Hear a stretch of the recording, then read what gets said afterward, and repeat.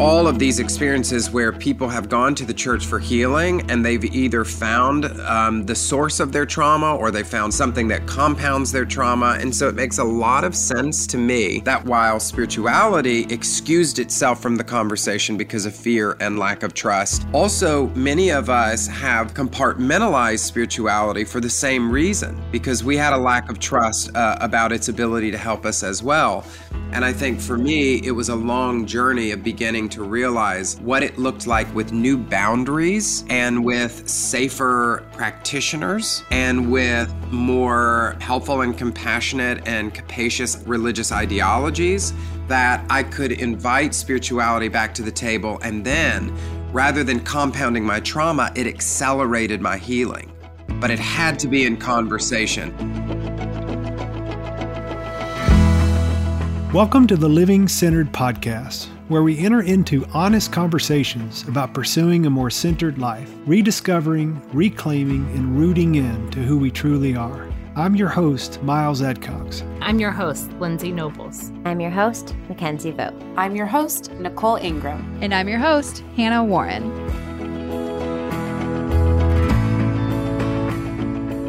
So today, Lindsay and I get the chance to explore a bit of a tricky topic, the intersection of spirituality and trauma.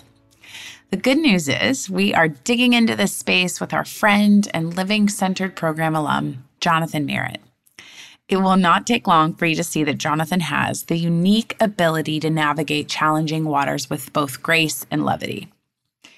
Jonathan is an award-winning writer and journalist who focuses on issues of faith and culture, and he communicates just as beautifully and clearly when he's processing ideas in real time. In this conversation, Jonathan vulnerably shares his story of healing with us and explains that while he experienced much harm inside of spiritual contexts, his healing journey has actually been accelerated by re-engaging new and healthier forms of spirituality.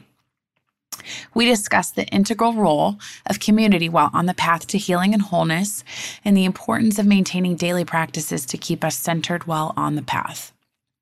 I can't wait for you to meet Jonathan and hear him wordsmith his way through this conversation as he poetically unpacks both heartbreak and healing.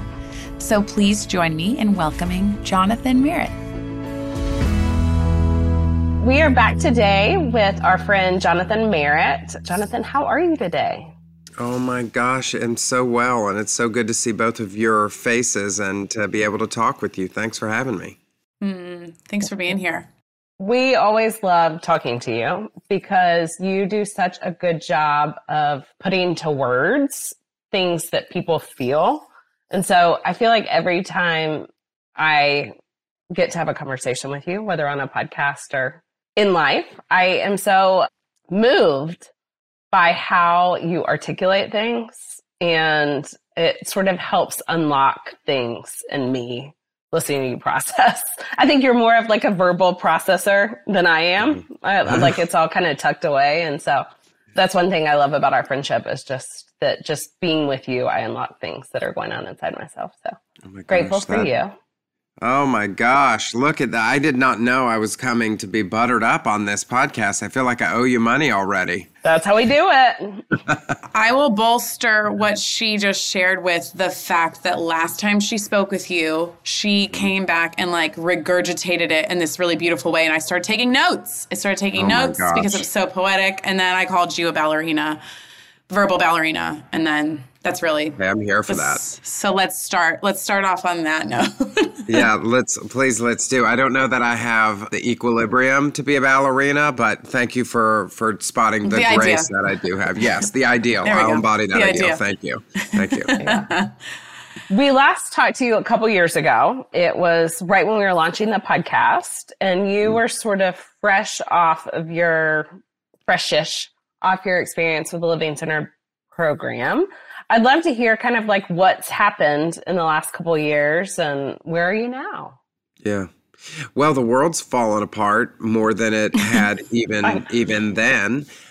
So that's something, on the one hand, we've kind of moved through one of the most triggering experiences of all of our lives, which was a global pandemic.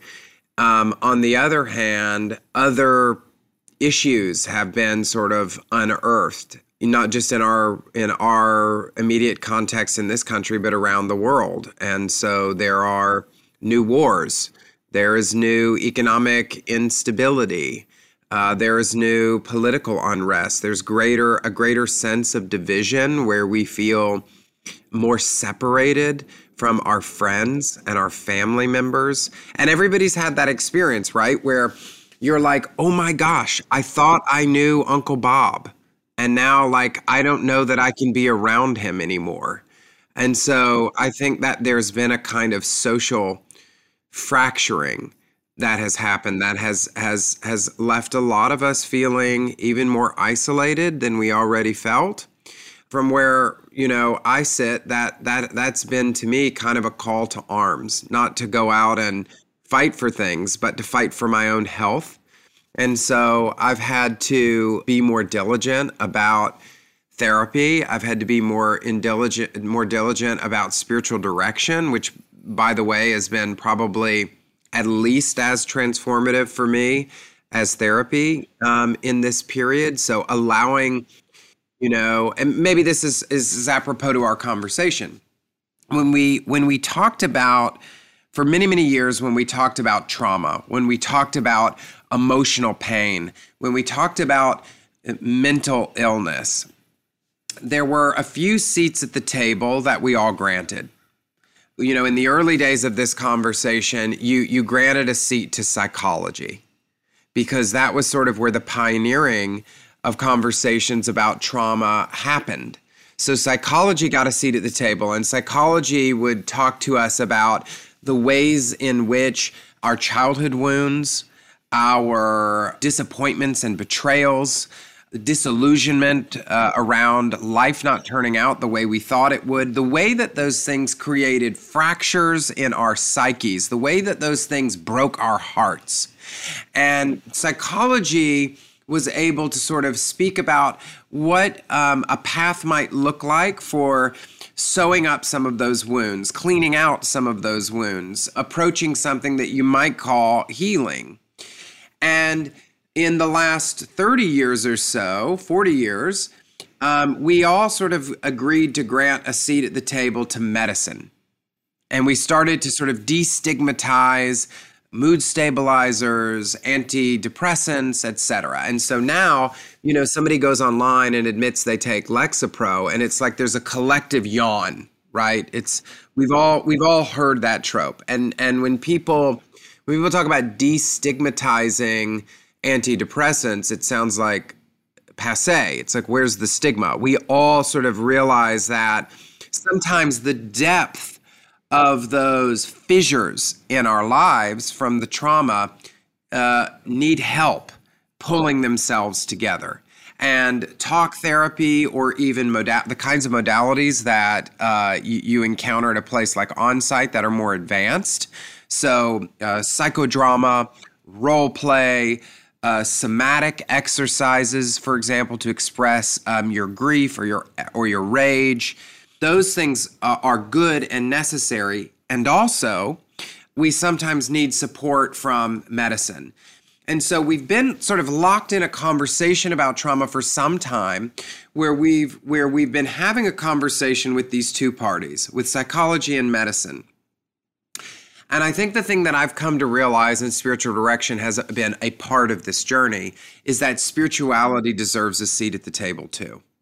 And that there is a well of wisdom that spirituality can offer. There are things that it can contribute to this conversation that are outside the scope of psychology and outside the scope of medicine. And so you bringing a spirituality into the conversation about my own healing journey has been something that I think has really revolutionized the journey itself. It's really good, and very thought-provoking.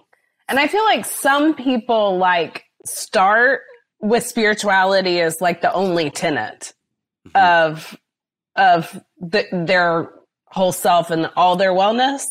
Mm-hmm. And that then as they sort of begin to embrace more methods of finding healing and wellness, that they sort of move that outside of it. So it's like a pathway back. Is that your experience?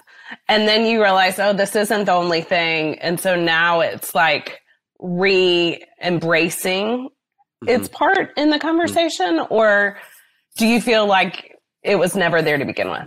Well, it depends. So I'll say a couple of things. One, I think healing, as with a lot of things in life, healing trauma, it takes a village.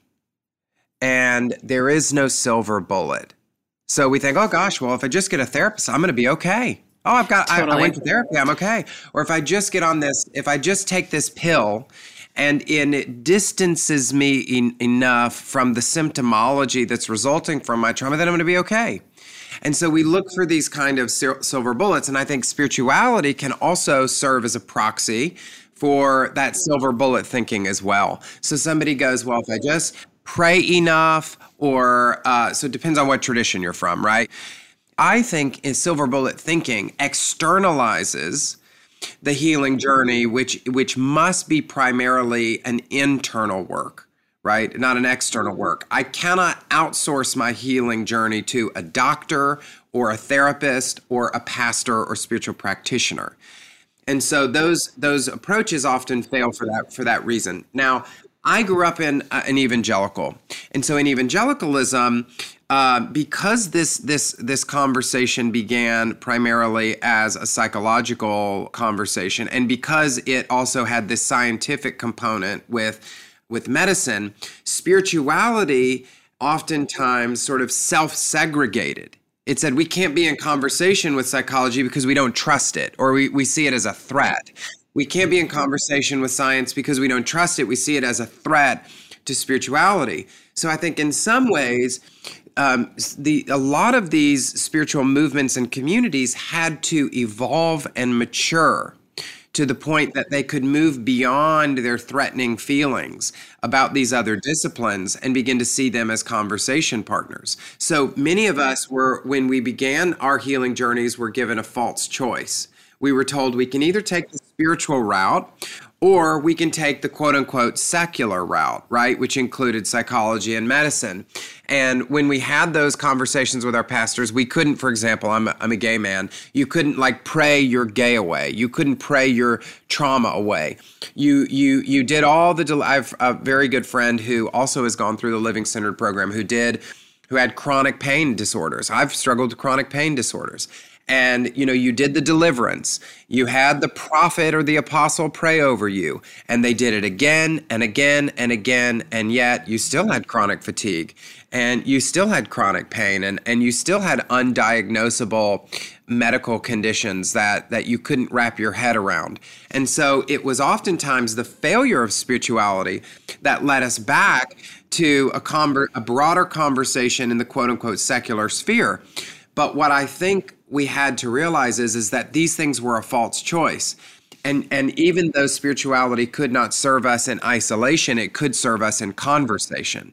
And so we had to invite spirituality back to the table.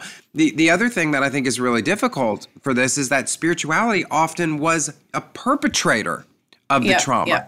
So just we didn't thinking trust that. it. It was like it caused the problem. We had the religious trauma, so why would I go back to religion? Why would I seek religion out as a part of the solution? We didn't trust it. I hear so much of what you're saying is sort of this like very from the institution, right, of a faith-based space or the church, this reductive thinking that's really fear-based. Like we don't understand that sphere, that other circle, right? Like we don't understand the thinking. It is scary. We can maybe poke at it and run away. And what that I think unfortunately has done for many years to many people who are suffering from chronic pain or mental illness or deep, deep trauma, deep, deep wounds has sort of gaslit them essentially and just sort of like, I'm so sorry. It's time to press forward, move on. We'll pray for you and like, kind of like push someone into the corner, which to your point, that heaps trauma on trauma on trauma on trauma. And here we are. And then we have COVID, right? So you're an LGBTQ person and you go to the church for healing and you find homophobia, or you're a sexual abuse survivor and you run to the church and you find purity culture, or you're a woman who has experienced sexism or misogyny, and you run to the church, or you're a person of color and you go to the church, right? So there are all of these experiences where people have gone to the church for healing, and they've either found the source of their trauma, or they found something that compounds their trauma. And so it makes a lot of sense to me that while spirituality excused itself from the conversation because of fear and lack of trust, also many of us have compartmentalized spirituality for the same reason, because we had a lack of trust about its ability to help us as well. And I think for me, it was a long journey of beginning to realize what it looked like with new boundaries and with safer practitioners and with more helpful and compassionate and capacious religious ideologies, that I could invite spirituality back to the table. And then, rather than compounding my trauma, it accelerated my healing. But it had to be in conversation. Conversation partners provide accountability, right? When you say something that medicine knows is not true, or psychology knows is not true, because it is borne witness to the untruthfulness of those claims, it holds spirituality accountable. And when science devolves toward naturalism, for example, right, that it can all be that there's some physical thing that will make it all go away, spirituality can hold it accountable as well for that kind of rigid naturalism. And so I think having a plethora of tools available that are addressing mind, body, and spirit, right, the whole self, to have a holistic conversation, I think, is the only true path to healing, or it has been for me. I can only speak for my experience. It has proven to be so for me. I'm wondering, I realize that we're using the word spirituality a lot. And I find myself kind of asking the question around, like, there's like religious systems, and then there's like God, higher power, whatever you use. And is spirituality, as you're speaking about it, your relationship with God, higher power, or is it also the practices of the religious systems? Yeah. Well, I think of religion as a container for spirituality, and there's a spectrum so some containers are better than others, right? There are ways that we package spirituality that have proven to be really toxic and broken, and we have seen over time, we have observed that because of the way that the system has been arranged or rigged, it can only do more harm than good. And so, on the really terrible end of that spectrum is like some of the independent fundamentalist movements that have embedded misogyny, racism, homophobia, etc. But there are more capacious expressions of it as well. No, they're not. That doesn't make them perfect, but there are more capacious expressions of religion as well. I think that whenever you institutionalize spirituality, you naturally create a number of risks and liabilities, and you just need to be wide-eyed about those. So for me, you're right, spirituality is ultimately about my connection with whatever you want to call it, right? Paul Tillich talked about the ground of our being, the ineffable, the numinous, the mystery, source, universe, God, Jesus. For me, I'm a Christian, right? So that's the language I use. But the ways in which we connect our true selves to the capital T truth, reality, the thing that's beyond all of us. Or even if you just, I have people who say to me, well, I don't believe in God. And I say, do you believe in love? Because God is love, and love is a mystery. And if you believe that there's a force in the world that is beyond our understanding or explanation, that is good and for us, and you call that thing love, then in some ways we're getting at a kind of a same thing. And so connecting to that thing and being intentional about connecting to that thing and inviting that thing that is for us and beyond us into this conversation is helpful. But I do think the thing that has also accelerated it for me is connecting to the wisdom traditions that have studied and understood spirituality over the centuries. So, my spiritual director is Jesuit. I'm not Jesuit. I'm not even Catholic. But Ignatian spirituality, for me, that's been a container that's been really helpful to me. And I'm sure there are people who could tell you all of the risks and liabilities that are inherent in Ignatian or Jesuit spirituality. But the way that I've made use of those tools has been really helpful to me. Evangelicalism, which I was raised in, it's not a container that I've found to be really helpful. I know a lot of people who have said it's a container that hasn't been helpful to them in their journey, but that doesn't mean that to acknowledge the inefficiencies or the harms that are inherent in a particular container, the overreaction is to write off spirituality itself. And I think that's a mistake. Hey friends, Hannah here. I am jumping into these conversations around living centered and spirituality to talk to you about our living centered program. There are tons of reasons why the living centered program might be a good fit for you. You may be feeling stuck, you may be feeling burnt out, you may be feeling anxious or depressed, and you also just may be looking for some new direction in life. You may be thinking that there must be more and you're wanting to tap into your total potential. No matter your reasoning, we see all sorts of people attend the Living Centered program and experience the life change that happens there and come out the other side of it a more fuller version of themselves. All of our programs at Onsite really focus on your holistic healing. We know that mental health is just a piece of the equation. There's your physical health, there's your relational health, there's your spiritual health. And so that's what I wanted to talk to you about today.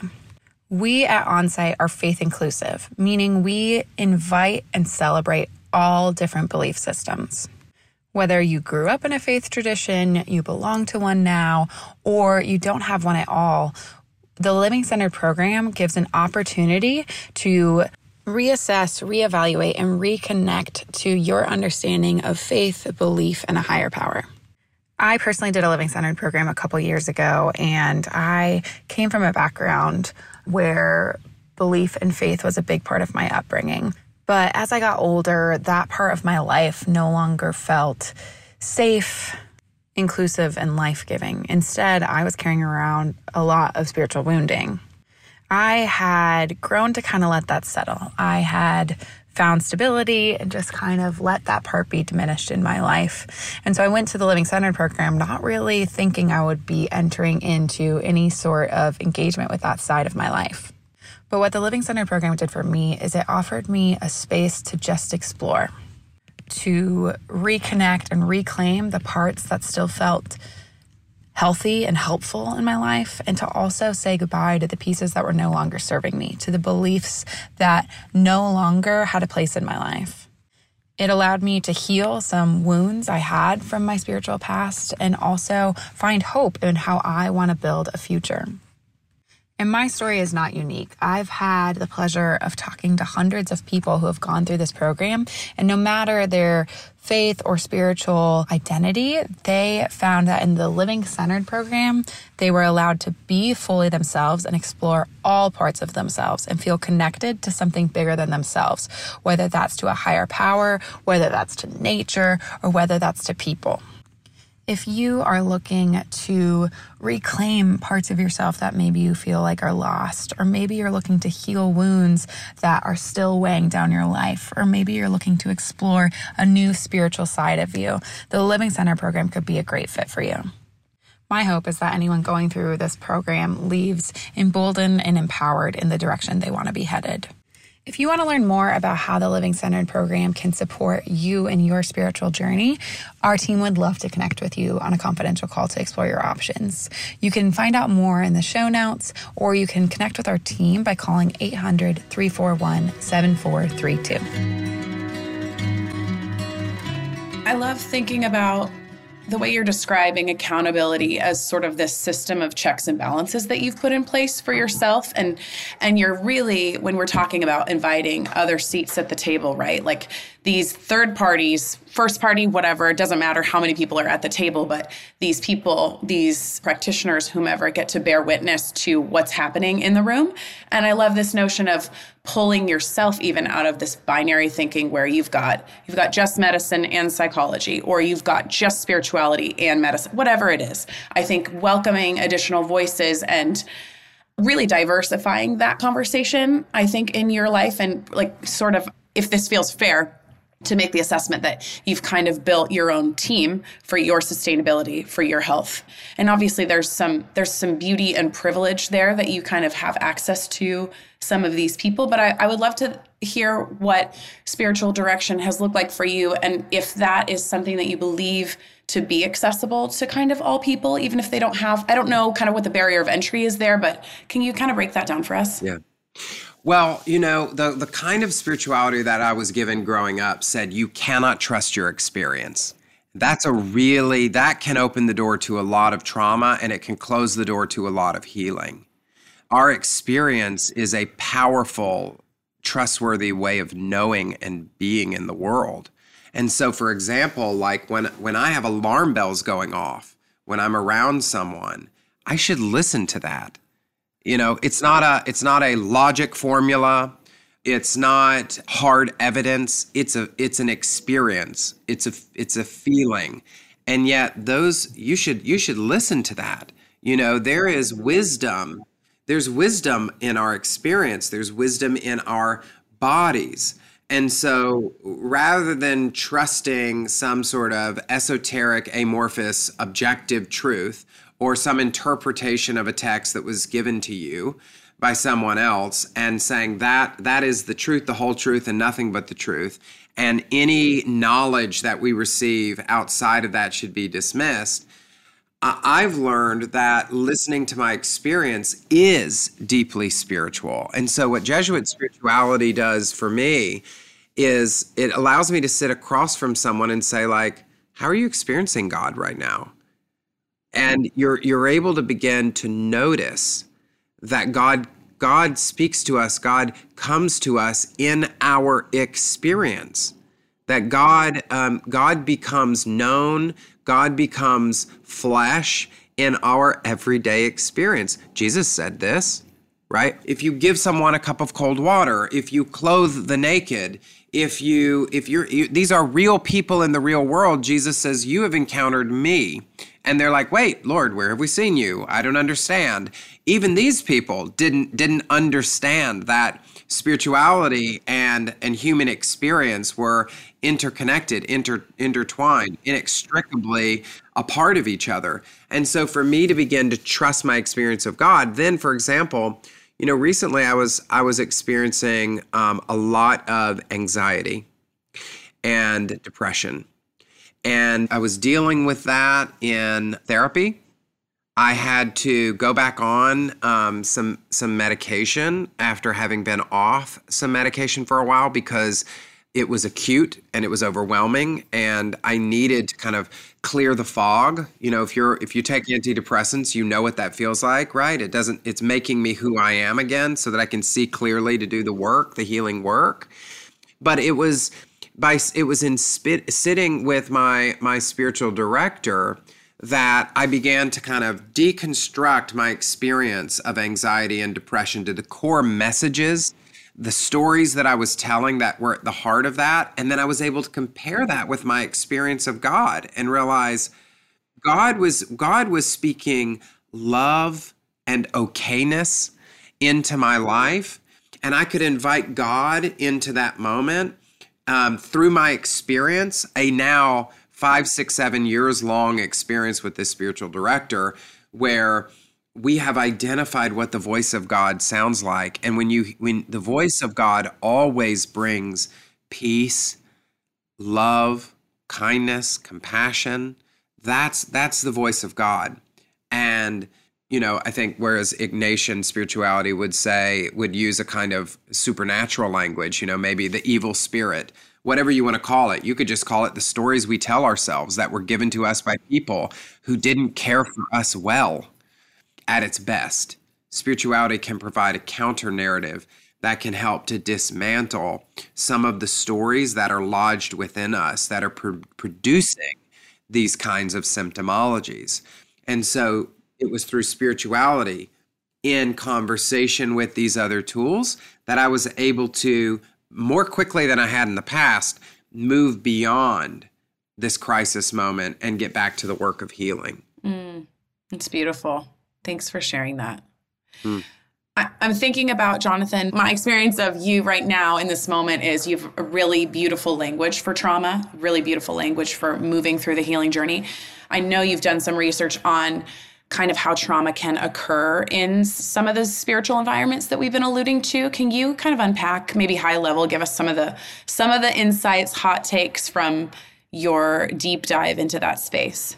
Yeah. So I think the first step, look, if there are people who want to invite spirituality to the table, I think that the first step is healing your religious or spiritual trauma.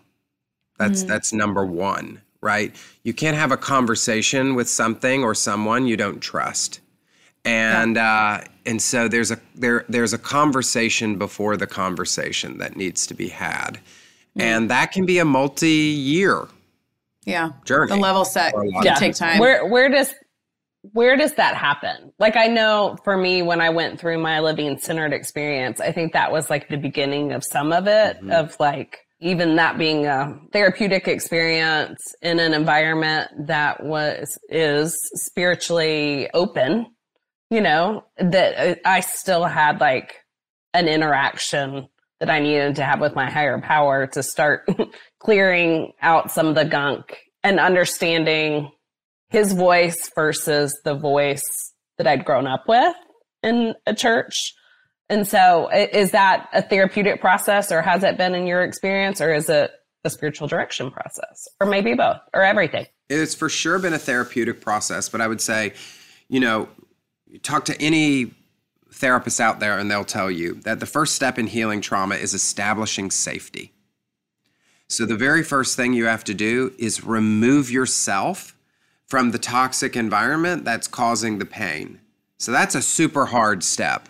But if you're just like going to therapy, but you keep showing up at this place and among these people who are harming you, you're never going to unwind the clock, right? You're just going to keep you're just going to keep re-traumatizing yourself. Dog paddling. And the very first thing I would say is you have to establish safety. You have to remove yourself from the thing that's causing the harm, the thing that is actually causing that trauma.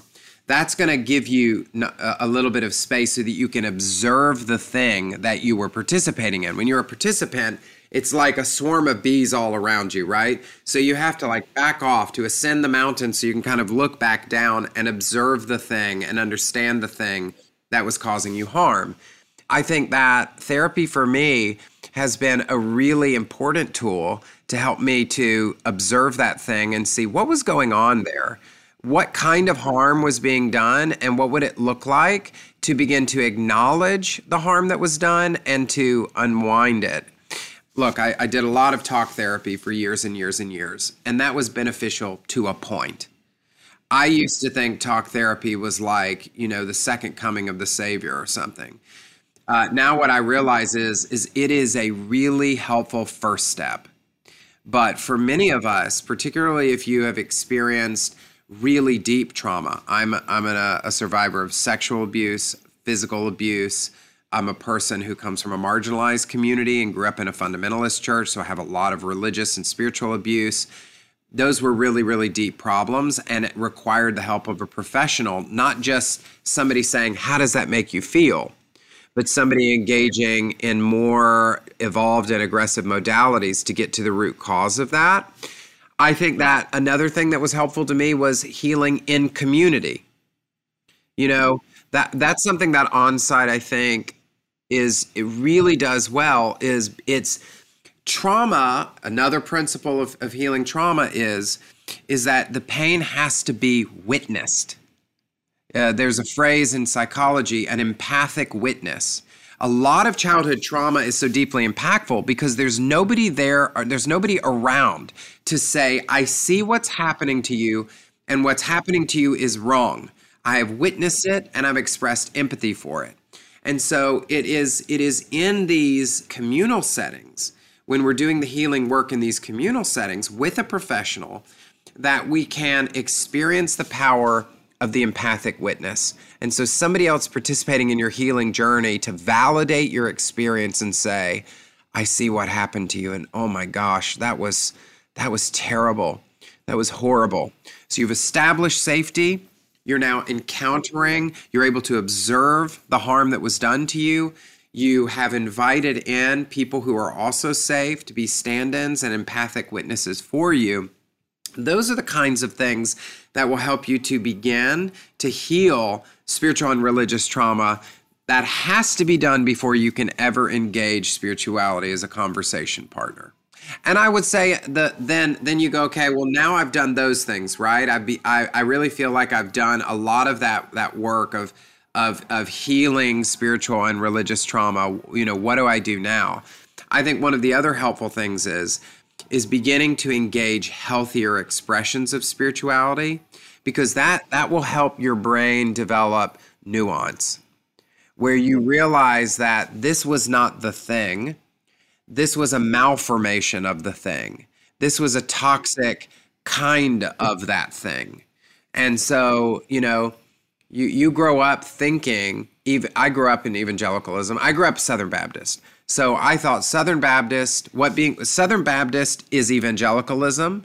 Evangelicalism is Protestantism. Protestantism is Christianity. Christianity is religion.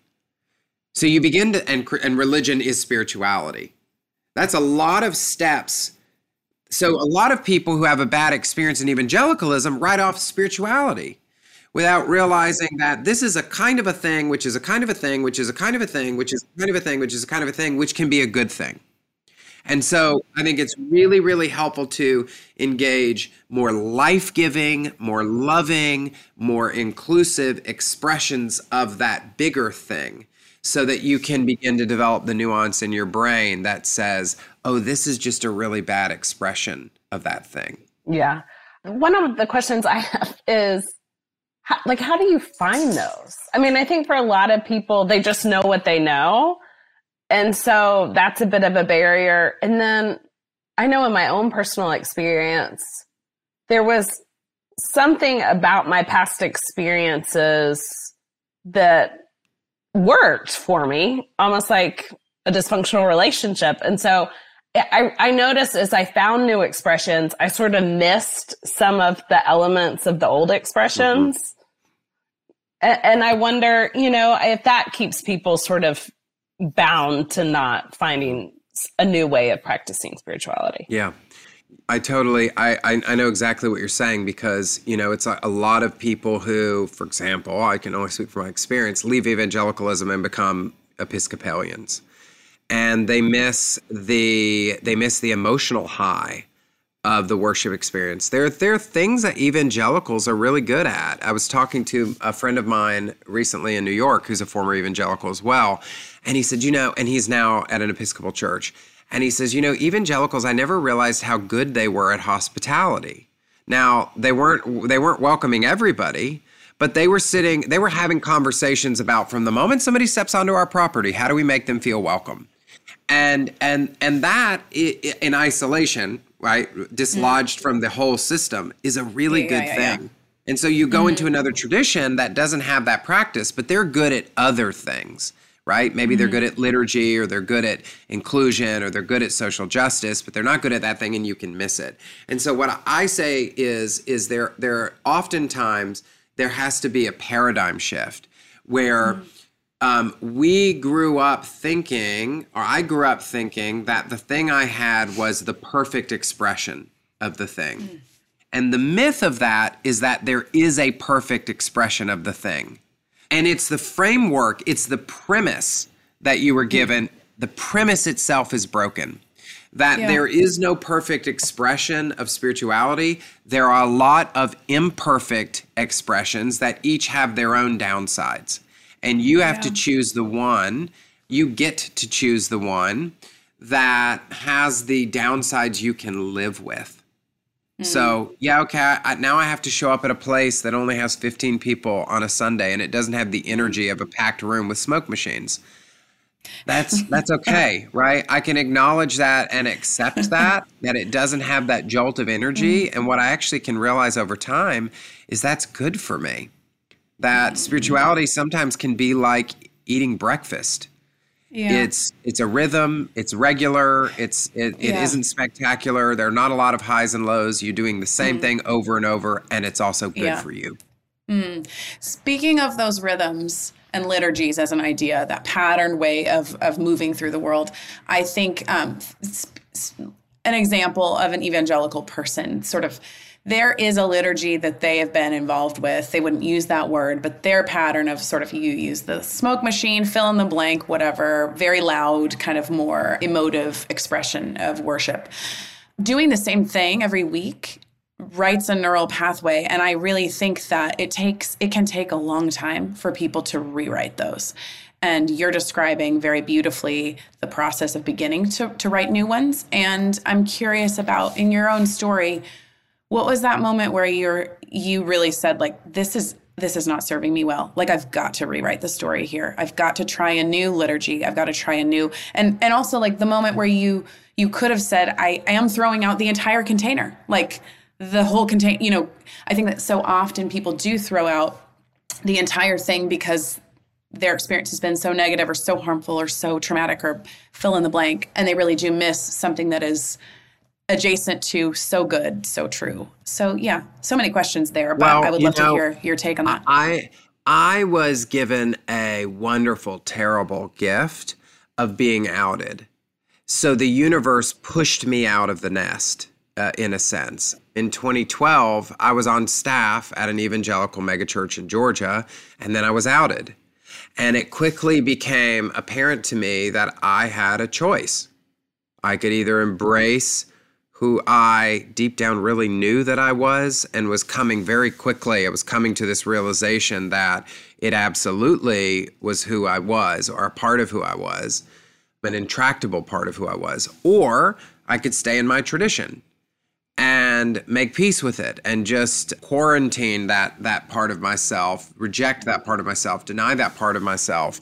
So I had witnessed almost, at this point, 30 years of what denying and quarantining that part of myself looked like. And it looked like a lot of pain. It looked like a lot of distress. It looked like a lot of depression. It looked like a lot of loneliness and isolation. To borrow from Jesus, there was a lot of bad fruit. And I had 30 years of data that said that this root, the root of self-denial, would bear bad fruit. And it wasn't only my experience, because the more I looked around me and started to see other people's experience, or you look at the data, gay people who deny their own experience, particularly on religious grounds, have a higher level of depression, a higher level of anxiety, a higher potential rate of potential suicide, and they're at risk of all kinds of things. So it was clear to me that health for me meant if I had to choose, I couldn't choose that thing. And so I moved, and I moved to New York City, and I went into a period of what I call like church detox. I had to just fast from church for my own health and my own sanity. So for a while, I wasn't involved in anything. I didn't go to church. I didn't trust church. I just needed a minute to catch my breath. And instead, I was doing the work of understanding myself, so that whenever I re-engaged the church, if I ever did, I didn't know if I would at that time. If I did re-engage the church, or if I did re-engage spirituality, I could bring my whole self to spirituality rather than a part of myself. And it was, not long after moving here that as I moved through some of that healing process, I was able to kind of dip my toe back in the water. And I didn't do it. I didn't just start showing up and teaching. I didn't start showing up and serving. It was like I was just able initially to kind of slip into a place and sit in the back row and listen, slip into another place, sit in the back row and listen. And these churches were very different than the ones I grew up in. I couldn't just go back to what I had come from. I had to go forward to a new kind of thing. And you have to process that loss because, spirituality is about letting go oftentimes. It's about moving beyond what you used to be. It's about new creations Christianity certainly had taught me this, but now I was realizing what it meant to actually live this out in a new way. And so, I think for many, many people, whether they're pushed out the way I was pushed out, or they just kind of over time come to a realization that they've been caught up in a toxic system, the first step oftentimes is fasting from it, is purging all of that from your life for a time, and then determining when and how it's safe to re-enter spirituality. That's so insightful. Thank you for sharing that. Well, Jonathan. and I'll tell you too, because spirituality is not monolithic. And we've talked a lot about that, but I'll kind of break it down into some categories. You've got spiritual communities. You've got spiritual practices, which can be done in communities or can be done yourself. And then you have spiritual, you might call it spiritual folklore. Some people will kind of bristle to that, but you're the scriptures, the language, the stories, the stories and language that spirituality can give you. And different traditions have their own language and stories.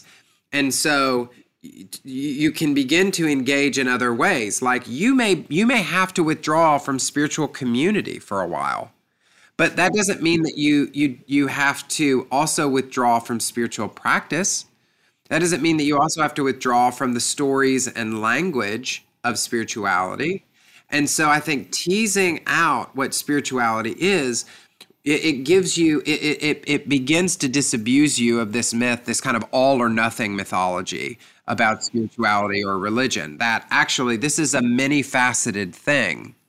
And once we can tease that out, we can isolate where the harm has come to us.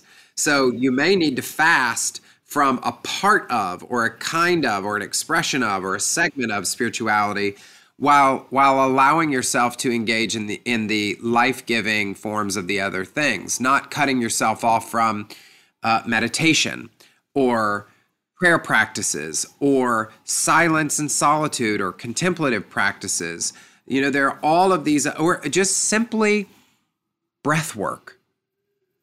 Breath work, is there a more fundamental, foundational, elementary spiritual practice than that? Non-threatening, by the way. It's inherently non-threatening. Anybody can do. You say, I cannot deal with spirituality. I have to get rid of spirituality. Can you breathe? Can you just be with your own breath? Because if you can do that, then you can have a spiritual practice. Then spirituality can be a part of your healing journey. And it's not a Christian practice, although it can be. It's not a religious practice, although it can be. But it is the most basic thing that you can do, to simply be with your breath. Can you be in the present moment? Richard Rohr says, spirituality, all spiritual traditions, Richard Rohr has said, maybe particularly Buddhism, but certainly streams of Christianity have been about one thing at their base, which is being present to the present moment.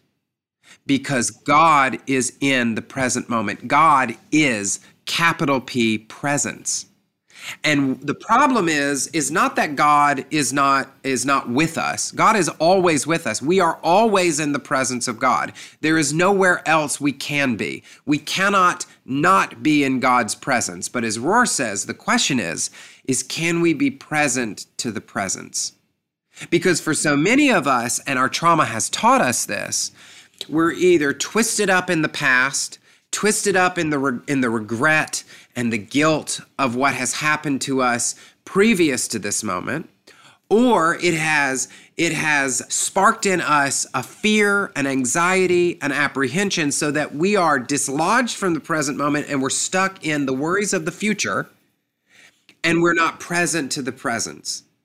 Breath work, basic spirituality, basic spiritual tools that will be shared in some form or expression in almost every spiritual tradition can be powerful accelerants in the healing journey. They are inherently non-threatening. And so what I would say is there are ways that even the people who have been most traumatized by spirituality or by religious institutions, systems, and leaders, there are basic forms of spirituality that every single person can practice. These things can lead to ever greater healing in your own trauma healing journey.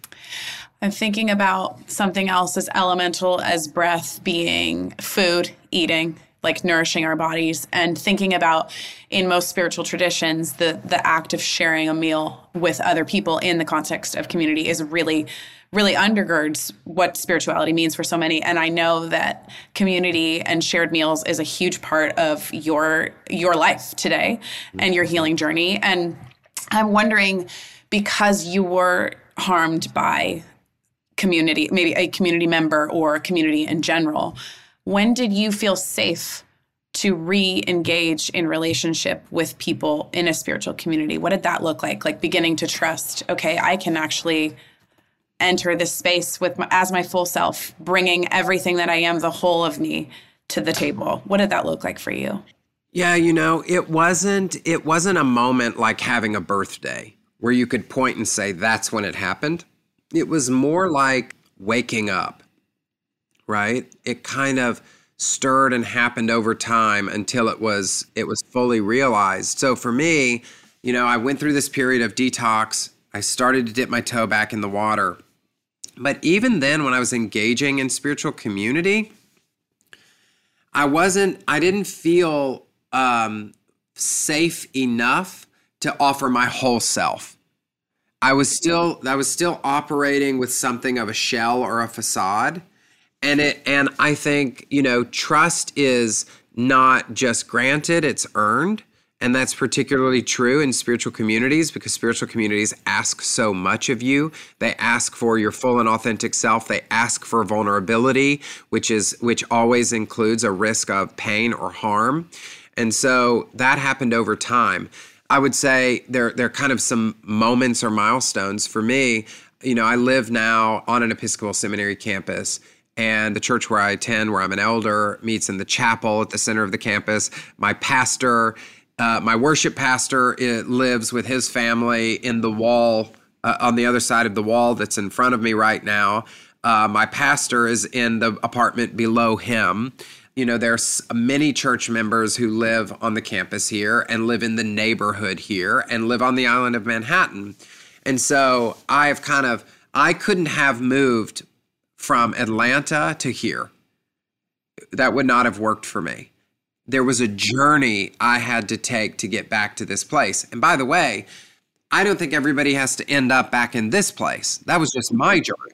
It may not look that way for you. In fact, for most people, it will not look that way for you. I have a really unique situation, but there is something healing for me about, we have a happy hour every Friday and each person brings whatever they have, whatever they can. And, we meet sometimes if it's warm, we meet on the lawn and we have wine and we have drinks and food and conversation, and you can bring your full self and there's no judgment. And to be in this space, to be in a literal sacred space with people who are also deeply spiritual people, and to engage in a practice of sharing a meal and bringing my full self to that space, that's healing. That is at least as healing as taking Lexapro, Wellbutrin, Buspar. It's at least as healing as as that thing. And by the way, for me, taking Lexapro for many years was a spiritual practice as well. It wasn't a wafer, but it might as well have been, because it allowed me to say, thank you, God, that I live in an era where we have the knowledge and the resources to provide these kinds of healing tools to people like me. And so I see spirituality. I see spirituality in all of these things. I love it. I really appreciate that. Yeah. I think back to the beginning of our conversation, and you were talking about just sort of the challenges of the last 2 years and the state of the world and sort of all these things that feel like they're culminating. And I was reminded as you were talking that I think, like during COVID and even sort of now, I'll find myself like waiting for the world to get back to like normal and things to feel easier again.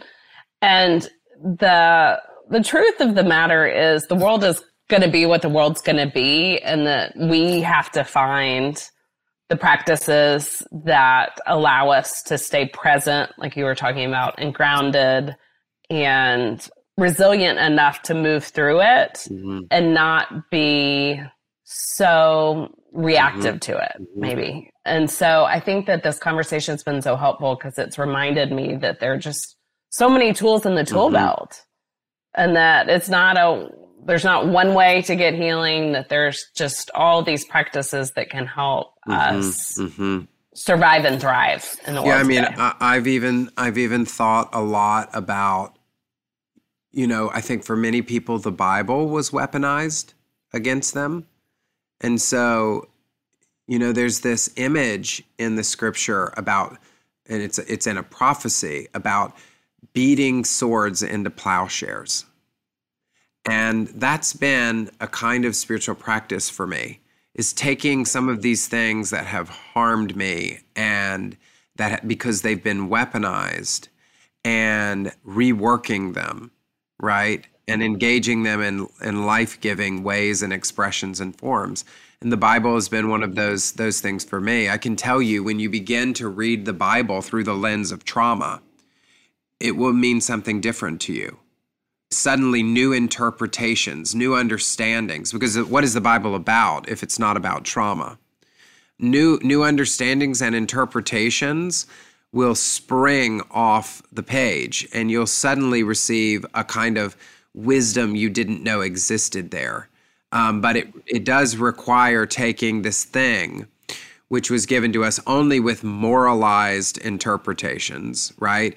You're either good or bad, and God's going to be good or bad to you based on how good or bad you are. When we can release those moralized, broken, often shame-inducing interpretations and read the Bible in a more human way, which is to say, to read it through a trauma-informed lens, I think even that can come back to life. At least it has for me. Yeah. Is there a verse or a scripture that you hold on to today that means something totally different to you than when you first read it? Yes, I look at stories, and in particular the Old Testament stories, because they're so helpful in this regard, although the New Testament has great stories. So I'll give you one really good one, because it's in sharp relief. The story of Noah. If you're not familiar with the story, this is the way the story was told in my tradition. That a really long time ago, people were really, really bad. And because God is bad to people who are bad, God decided to kill everyone on earth. That's sort of is the setup. So you can already see how wonderful this story is. And the implication of that story is that God loves us more or less based on how we behave, that God will interact with us better or worse based on how we behave, that God is willing to do the most horrible things to people who are implicated in bad things. We assume there were women and children who died. However, if you read the story continues, and there's a lot more to it. Noah, for example, steps off the boat and offers a guilt offering, not an offering of thanksgiving, a guilt offering. There's a sacrifice of animals, which says Noah feels guilty about whatever has happened. There is a thing we know about called survivor's guilt, by the way, that when everything else goes away and you're the last one standing, there is a psychological phenomenon where we can't process that any other way except guilt. So I can read Noah now as a story. It answers the question, or it begins to sort of wrestle with the question of what happens when your whole world is washed away. And what happens when God is implicated in the loss of your whole world? How do you make sense of that? Noah actually is not a story about a hero. Noah is a cautionary tale. It's a person who exits an experience in which his whole world is washed away, an experience in which God is implicated in the very pain that has now become lodged in Noah's being, in the kind of pain that has produced in him an inescapable guilt, a guilt that he can't seem to get off of him. And you realize what happens after the guilt. What's the first thing that he does? He plants a vineyard and he drinks himself into a stupor. We know a lot about coping mechanisms. And Noah, I think, is the patron saint of coping mechanisms. He cannot deal with his trauma. He cannot deal with his guilt. He cannot make sense of a world that has been totally washed away, of the full catastrophe of his own existence, and he tries to numb it out. And the real end of the story, none of this ever gets told in the moralized interpretations, is Noah has this really weird encounter with Noah's sons. But whatever happens in that encounter, we realize that there's a curse that transmits itself for generations. Of course, we know a lot about generational trauma.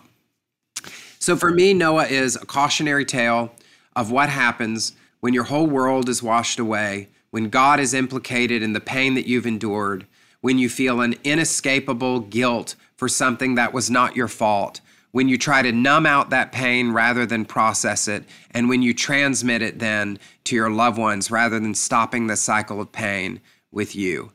And suddenly that story makes a lot of sense. And it begins to speak about human realities that you have encountered, that I have encountered. It begins to warn us against the unhealthy habits that will not lead to our own flourishing.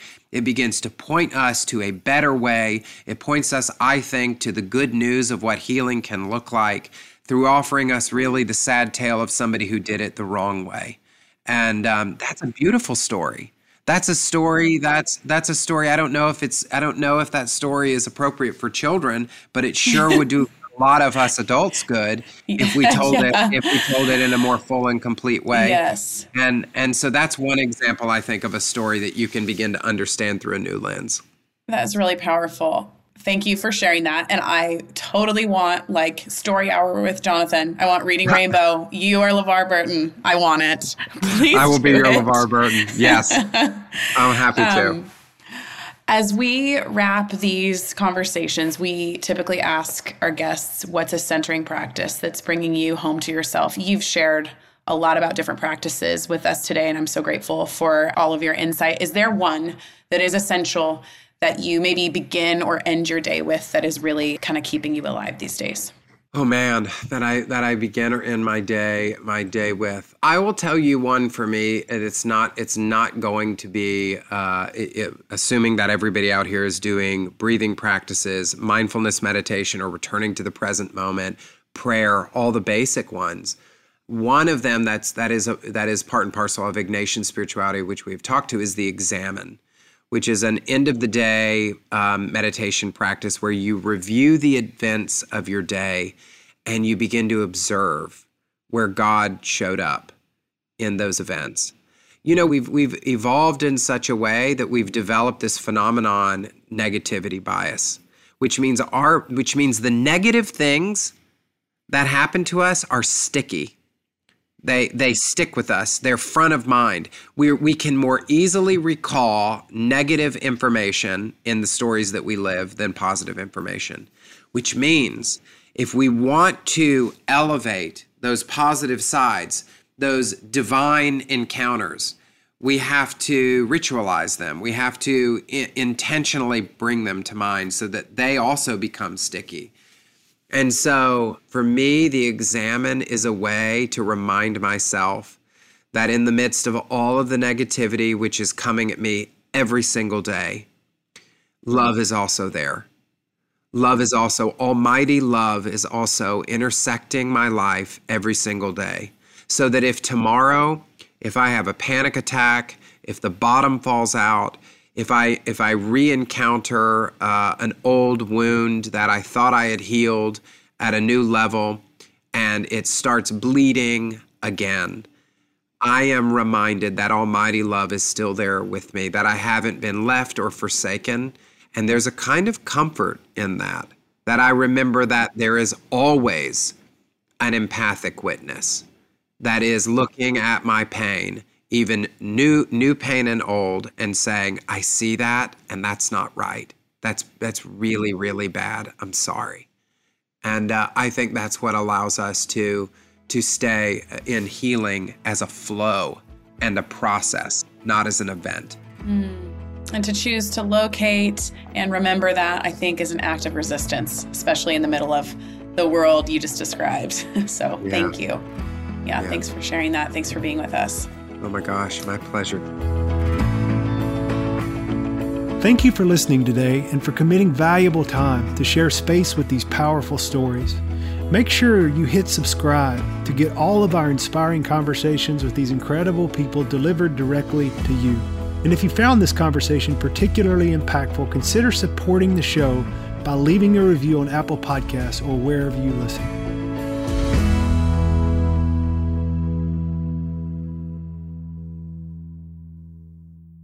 When our emotional health is suffering, many of us begin to feel alone and overwhelmed. If you're in that place right now, we deeply encourage you to ask for help. If Onsite can support you in connecting the dots with one of our programs or other offerings, our admissions team would love to connect with you. Simply call 1-800-341-7432 or visit onsiteworkshops.com.